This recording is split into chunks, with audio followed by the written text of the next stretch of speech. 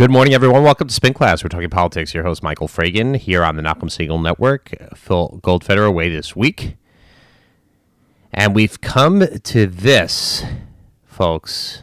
I'm sure the whole world is watching what is going on in Washington, not just here domestically and our audience that's being affected by it, although you might not feel the effects of the federal government shutdown at this point. But supposedly, if you're going to be flying soon, you probably will. If you have business with the federal government, I'm sure you probably will. You probably have already. If you are looking for a mortgage, you might. If you're looking for some kind of government approval for something, whether it's some kind of application, whether you're looking for some kind of civil matter in federal court, there are a lot of things that affect our everyday lives that are handled by the federal government, to say nothing of visiting federal parks and museums and things that we kind of take for granted on a daily basis that make essentially the proverbial trains run on time. Well, that's not happening now for more than 20 days. And it just doesn't seem to get any better. I know we've talked about that. I feel, we've had shutdowns before, and they were very brief, and they were always this idea that, okay, somebody's going to fold. We've gotten to the point of brinksmanship, and we're not going to go over the brink. And now at this point, it seems that we've actually gone over the brink. We're actually headed to a spot where our leadership in Washington can't actually agree on very basics. They can't even agree actually about what happened in a given meeting. And that in and of itself, I know we're very tribal, we're very partisan. Everybody looks at it and says, okay, well, I'm my team and your team. And it's kind of like a sporting event. So one side should lose, one side should win, or put it vice versa, one side will win, one side will lose. But that's never been the way politics has worked. It's always been the fact that one side will get something and the other side will get something, particularly in this case, especially, it's almost as if, and, I say this as a Republican, the Republicans don't realize in Washington that the Democrats have actually won the House, that they lost the House pretty badly. And they don't want to fess up to the idea that there's a divided government in Washington and that you have to give the Democrats something in order to get things done. They're basically just saying, okay, we're not going to get anything done. But that doesn't work. Right? We can't just say we're not going to get anything done. We have a government to run. The government has to function. The government has to exist. We need government to do something. I want to travel. I need government to do that. I want to buy products. I need government to approve them. We have regulation, that we probably have way too much regulation. Government needs to collect taxes. We need to have tax refunds. There's all kinds of functions that government has to fulfill in order for our economy and our society to function. And we can't just say, you know what, we just can't agree on this issue, so therefore we're just going to shut it down because we've made everything into a zero-sum game. And I know that the president fashions himself as the master of the deal, a master of getting deals done. He has his tried and true negotiating tactics of brinksmanship, and it's been chronicled throughout the years that the president has done this with bankers and has always been a master of renegotiation, and he's been very successful at that, of also reinventing himself and coming out of very hard situations and coming out unscathed, in fact, probably looking like the winner, even when, in fact, he probably may not have actually won. But in this case, there really isn't any incentive. We've actually backed ourselves, or he's backed himself, and the Republicans have backed themselves into kind of this binary decision. Either we get a wall and win, or we don't get the wall and we lose. And we could have salvaged it at the end of the year. If you remember, everybody thought they had a deal, $1.5 billion in funding for the border. of added funding for the border, and they just have a continuing resolution. They keep the government open. And everybody thought the president was on board, and the Senate passed it, and the House passed it. And that was, remember, all Republican rule. And then the president didn't sign it because he wanted the wall. And I get that he wants the wall, and I get there are a lot of Republicans that want the wall, and I get there are a lot of Americans who want the wall. And there's no question that immigration is a top-tier issue. In fact, it's probably the biggest issue it's the top issue for many Americans more than any other issue, meaning that if Americans are asked to list their top issues, immigration kind of hovers in the 20 to 25% range more than any other issue. And it's an issue. We have a broken immigration system. That kind of cuts both ways. I mean, some people might cite immigration because they feel that the United States is too restrictive as well, as opposed to too permissive. But the question is this is a policy dispute. We all have to have confidence that our leadership wants to do what's best for the country. I don't always feel that. I think that there are plenty of politicians who have some very wrong-headed ideas. Well, maybe we'll get to some of them later in the show, particularly here in New York and in New York City. But that's just my political view. Other people might feel otherwise. And we see kind of this making of the other side into enemies coming into play here. And that's never really been the way that Washington has worked or functioned. I mean, the rhetoric has always been there, but now it's kind of seeped into the practicality of it, of actually not allowing government to function because we have a single issue that we need, that we're taking a stand on. And everybody expects it's a big game of chicken. Everybody expects the other side to fold. But in fact, from my point of view, the president has way overplayed his hand here. And getting up out of, I'm going, first of all, going the primetime addresses I thought were ridiculous on both sides. Okay, I don't even understand how anybody thought that this made a lot of sense to sit behind it and just to repeat speeches that everybody has said before. Did we really need to miss primetime TV? Not that I'm a consumer of it, but do we really need to miss primetime TV and preempt whatever was on in order to hear more of the same of both? And I got to tell you, Chuck and Nancy, get 2 podiums next time. It doesn't look good.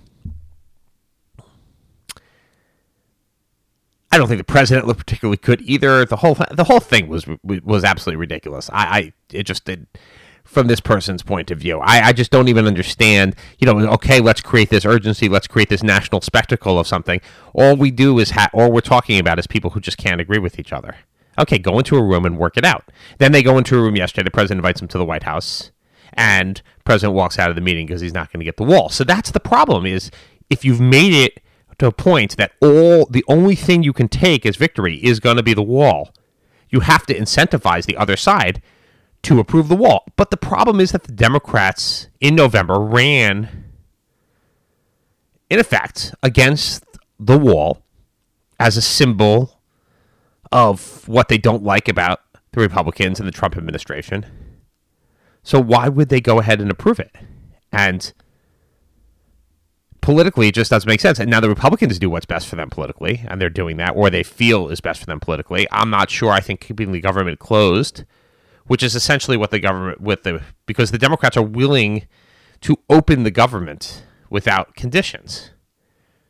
The Republicans, for all the spin, the Republicans are not willing to open the government without conditions, meaning the Democrats are basically saying, okay, we'll continue things as they are, and which should be acceptable, meaning that if you can't agree on big policy issues and big policy changes, which essentially was what a wall would be, then we're not going to. Then we'll keep the status quo. But the Republicans aren't saying that, so they're saying, well, we need this major league policy change. We need funding for a border wall, and we need you to approve it in order to keep the government open. So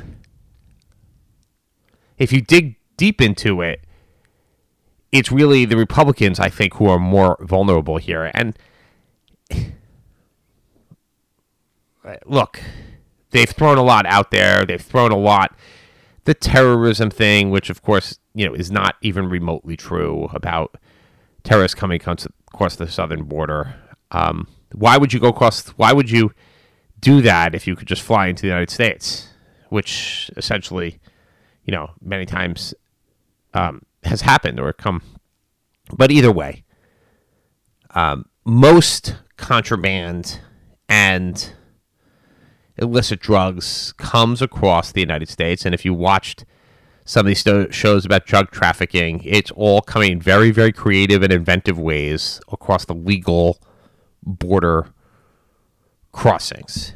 And in fact, now we have a situation where we're not paying our staff, we're not paying our Border Patrol, Customs and Border Patrol, Border Protection agents, and we're not paying our Homeland Security people because of the shutdown in order to beef up our Homeland Security. So we kind of have this a little bit, what I'm saying is an absurd situation. But the real issue here is, in fact, when you paint yourself into a corner in a negotiation, it's very difficult to dig your way out. And that's essentially what the president is experiencing now is, okay, I've staked everything on the wall. For some reason, they waited until the Democrats took over the House in order to make that happen, right? Remember, it was only a couple weeks ago, folks, that the Republicans had full control of Washington. They still, even in the lame duck session, they still had full control in Washington, and they didn't get the wall then. So why is it that you say, okay, Democrats are now in charge of the House, we're going to get the wall now? I don't know which strategist came up with this and said, okay, that makes a lot of sense to me. You have to play the cards that you have. And the Republicans right now don't have a particularly strong hand. They can't pass stuff in the Senate without Democratic help, and they certainly can't pass anything in the House without Democratic help. So you actually, not that I'm in favor of Democratic policies, but you have to actually deal with what is. You can't deal with what you hope will be. And this game of brinksmanship is not working for anyone. And I'm surprised because I'll tell you, when a lot of people thought that President Trump was not going to be an ideologue about things, that he was going to, in fact, be a deal maker and try and get deals done. And there might be an opportunity with, the new makeup of Congress that he could deal with Democrats. And Chuck Schumer, of course, has a reputation as a deal maker as well. And there would be a deal, and he's kind of gone out of his way to try and divide Chuck and Nancy, as it were. I'm getting a little bit irritated by that but I don't know. Storming out of a meeting and tweeting bye-bye, and then he tweets and says, well, I didn't slam on the table. I did slam on the table. Whatever it is, but it's a little bit juvenile to go ahead and host a meeting in the White House and then walk out because, there's nothing to talk about. Well, there is a lot to talk about. The American people are looking to leadership in Washington on both sides, but it isn't clear at all to me as to why the Democrats should give the president a victory on this. There's just absolutely, positively no incentive here. There was a deal to be had about a year ago, I guess, a year or more ago, wall for DACA. If you remember, undocumented children, the dreamers who are brought here as kids, and they would achieve status, achieve citizenship eventually, and that deal fell apart. Let's go on to some other stuff because I think we're going to have, hopefully, by next week, hopefully we'll see some kind of solution out of this. But another consequence of this comes down to a lot of all of Washington, all the Republicans and everybody kind of following the president, waiting to see where he is. And as Mitch McConnell said, I'm not going to pass another bill that the president doesn't support because, of course, I don't want to have my members go ahead and go on the record in supporting something if the president, in fact, is not going to be law and it doesn't. And I get it, and I agree with him. Don't support something because, you're not going to be able to override a presidential veto. So why take the political risk of doing that? And, it's kind of the same way what we saw this week with John Bolton going to Turkey and President Erdogan a NATO ally, unwilling to meet the National Security Advisor of the United States. Why? Because he's upset that the United States has changed course, essentially, on, the Syria withdrawal. Because the president said, we're getting out of Syria right away, and the allies all complained, and Bolton said, we're not going out so fast, and it's unclear what American policy is. So Erdogan just figures if he ignores Bolton, he'll go to Trump, he'll go to the president, and he'll get what he wants, which is an American immediate withdrawal from Turkey, so that Turkey can go ahead and fight the Kurds, our Kurdish allies, and defeat them or kill them or whatever it is. So he just figures, I'm going to ignore Bolton, which is what we see a lot of foreign powers have done over time, either ignored Rex Tillerson, the Secretary of State, ignored H.R. McMaster, other figures, because they figure, okay, we'll just go straight to the president because the president kind of is in his own zone with regard to some of his decisions. Of course, it seems pretty clear that the withdrawal decision from Syria was made by himself and with no other input from anyone, it seems, other than Rand Paul. The presidential allies in Congress, certainly Lindsey Graham was not consulted. Certainly, obviously, General Mattis was consulted but overruled. And when you're not looking to allies and you're not looking to other people to build support for a certain policy, this is kind of what happens. So there is a necessary, and I know the president was elected to shake things up and to kind of do these types of things and lead with his gut, and people like that, and we'll do things a little bit differently, and let's not follow the same game plan. But there is merit, tremendous merit, towards building a process and having a process that works and including your allies in those decisions, because you go ahead and you withdraw from Syria and you say, hey, you guys take it, and when the president says, okay, we can, if Iran wants to fight ISIS, we'll let them do that. And Israel says, what are you talking about? And Saudi Arabia, of course, says, what are you talking about? How are we possibly going to allow Iran to expand its influence? They've already got considerable influence in Syria. We're not going to allow them to expand that. That would be incredibly dangerous for our allies.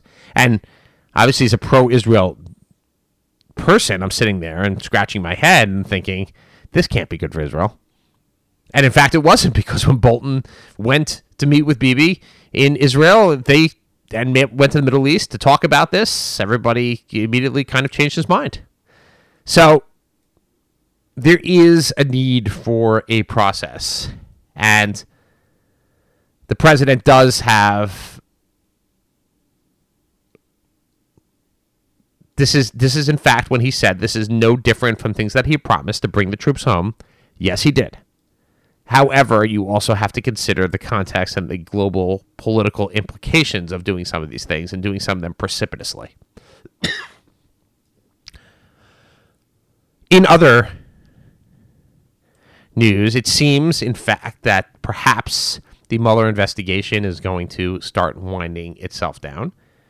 Maybe those are the tea leaves. Everybody kind of said that. Rod Rosenstein has said that he is going to leave the Justice Department. He had said to other people that he is not going to do that until Mueller seems to be finished. And we actually saw a major little tidbit of news with Paul Manafort this week. Quite incredibly, his lawyers forgot to redact certain information that they certainly didn't want public, which is, in fact, that Paul Manafort, the Trump campaign manager, campaign chairman, whatever it was, but in fact, the campaign chief, was giving polling data to Russian intelligence. Now, it happened to be somebody he'd worked with in the past, but this person was a pro-Russian affiliated with Russian intelligence, and that came out in court documents that he was doing that. Now, I don't know what collusion is. I don't know what coordination is, the legal effects. This might not be a smoking gun that just show that there was actually in cahoots and there was like regular communication. But what on earth would you possibly be sending polling data about the U.S. election to Russians for? You're looking for advice? Who are you sending? What is the point of sending that data? Campaigns guard polling data, particularly internal polling data, with the utmost zealousness, because there's a lot in there that you don't want other people to know. Everybody thinks, oh, the polls, we know exactly what, everything's public, these polls that come out, we know everything. Well, there's a ton of data in polls that the public doesn't know about. Us in campaign world, we don't tell people about. There's all kinds of questions that we ask and certain testing of certain questions and where the electorate is on certain things and things we should focus on and areas of the country should focus on and certain themes that we should focus on and certain people that we should focus on. Those kinds of things are not shared. They would never see the light of day. Why would we ever have a situation that we might give an opponent a little bit of an advantage by giving them data? Data is everything in politics and elections. And we know that the Trump campaign, particularly with digital data, did very effective work and very targeted work. Remember, the whole thing was about targeting some of these Rust Belt states and winning very narrow victories in Wisconsin, Michigan, Pennsylvania, Ohio. Or in Ohio, not so narrow. So you wouldn't send this to people. It's just not standard. It's not normal that you would go ahead and do this. And, Paul Manafort is a shady figure. Let's just put it that way. Has been a shady figure, continues to be a shady figure. And how he came unvetted into the Trump orbit and became his campaign manager is just, that's one of those stories that we'll just have to love to know what the internal scuttlebutt was around that. Let's hire Paul Manafort. Wait, this is the same Paul Manafort who was working for the pro-Russian Ukrainian president? Oh, this is the same guy who's heavily in debt to Russian oligarchs? Oh, yeah, that's the same Paul Manafort who's been working for dictators around the world. Let's hire that guy. Oh, he's going to work for free? Why? Didn't anybody ask that question? Oh, he's going to work for free? Okay, we'll take him. Hired. Strange. Albany yesterday, the advent of one-party rule in the state of New York. Democrats now control the Assembly and the Senate by pretty significant margins. Control the governorship. It's going to be interesting to see the potential for internal conflict amongst the more progressive and the more establishment wings of the Democratic Party, between suburban and city legislators, and how they handle some of those rifts between pressure on taxes. And Democrats have always been in favor of heavy taxation. And speaking of heavy taxation, our own New Yorker Congresswoman celebrity, Alexandria Ocasio-Cortez, gets 60 Minutes treatment, which is quite incredible when you come and you think about it. How many members of the House of Representatives get an interview on 60 Minutes? And I think it's incredible that she won this race, and kudos to her for putting that campaign together to slay a power broker like Joe Crowley. Not only was he in the House leadership, also the chairman of the county committee of Queens. A true political heavyweight, and she took him down. Now, that is something, but in fact, she hasn't done anything. But yet she gets 60 Minutes treatment.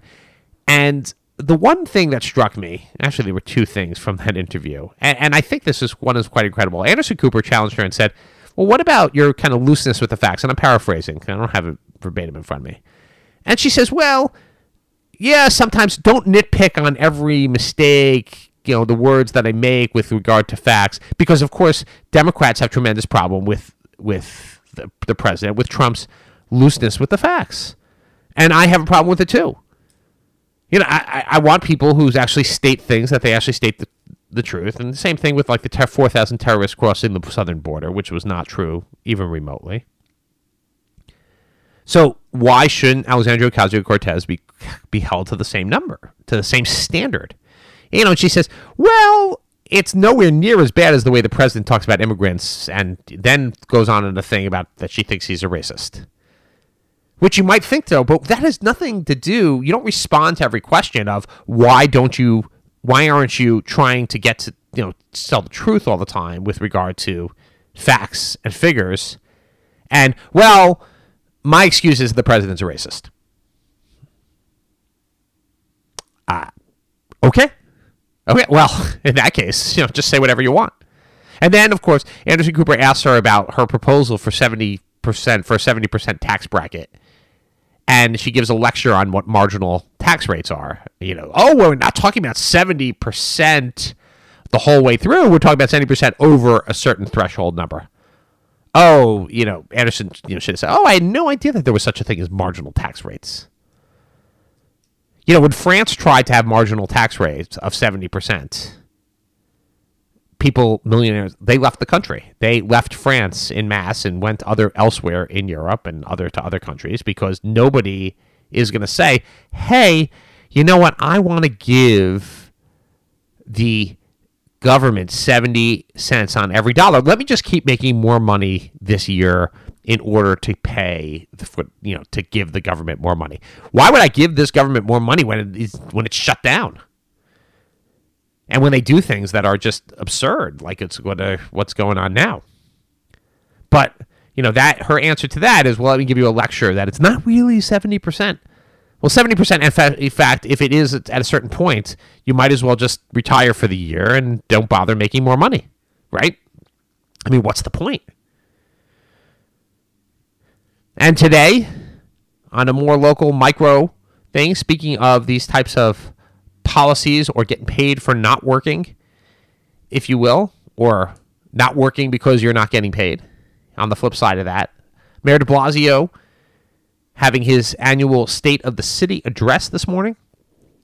And his big thing yesterday is 10 days of paid leave, personal days that anybody can take for any reason at their job in all companies, I think over 10 employees here. So basically just to say, hey, 10 days off no matter what you do. Not like even a scheduled thing, like I have to go in and do that, but I got to get 10 days, which is essentially 2 weeks a year. Now, I think that people should be able to negotiate that for themselves, and that's a good thing, and not everybody has that, and workers, and of course, but there has to be a certain amount of freedom in this country for businesses to be able to operate. And not all businesses are evil, particularly in places of low unemployment that it's hard to attract workers. I mean, this is just run amok. Let's pay people to not work. And businesses should have to do that. Government has done that for a long time, but let's now mandate that businesses should do that as well. And the other thing, which is just also in the bizarre thing, is $100 million for the Health and Hospitals Corporation of New York City, which is an incredibly dysfunctional organization, was teetering on the verge of bankruptcy. Let's let them, so they will now cover undocumented New Yorkers and those who don't have health insurance because they're too young. They don't think they're, so-called invincibles. Let's have them come to the New York Health and Hospitals Corporation, and they will give them free health care. So is there not an incentive now for people who have and paying for insurance coverage to now drop that in order so that they have that safety net? I just don't. Somehow these things, it's like, do we think them through?